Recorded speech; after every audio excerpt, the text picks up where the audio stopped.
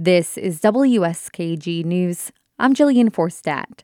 Communities across New York are using state funds to prevent residents from being displaced from their homes. In Broome County, that looks like a housing trust fund set up to address the issue broadly.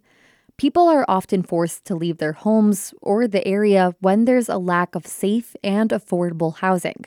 That includes apartments landlords fail to keep up to code. The quality of housing that some of our families are forced to live in is appalling. That's Christina Kramer. She works on housing programs for Broome County and is part of the committee overseeing its housing trust fund.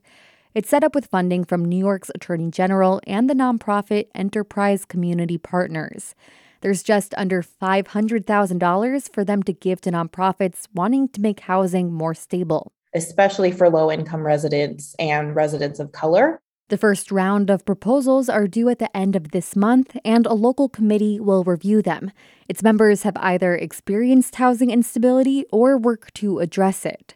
Kramer says the fund is exactly what the county needs: unrestricted money that can go to many different solutions: relocation services for low-income families, fair housing programs, and rental repairs. To bring that apartment up to code, but as well as incentivizing landlords to keep those properties up to code to begin with. Kramer says she hopes to partner with local stakeholders to keep the fund going after the initial grant is spent.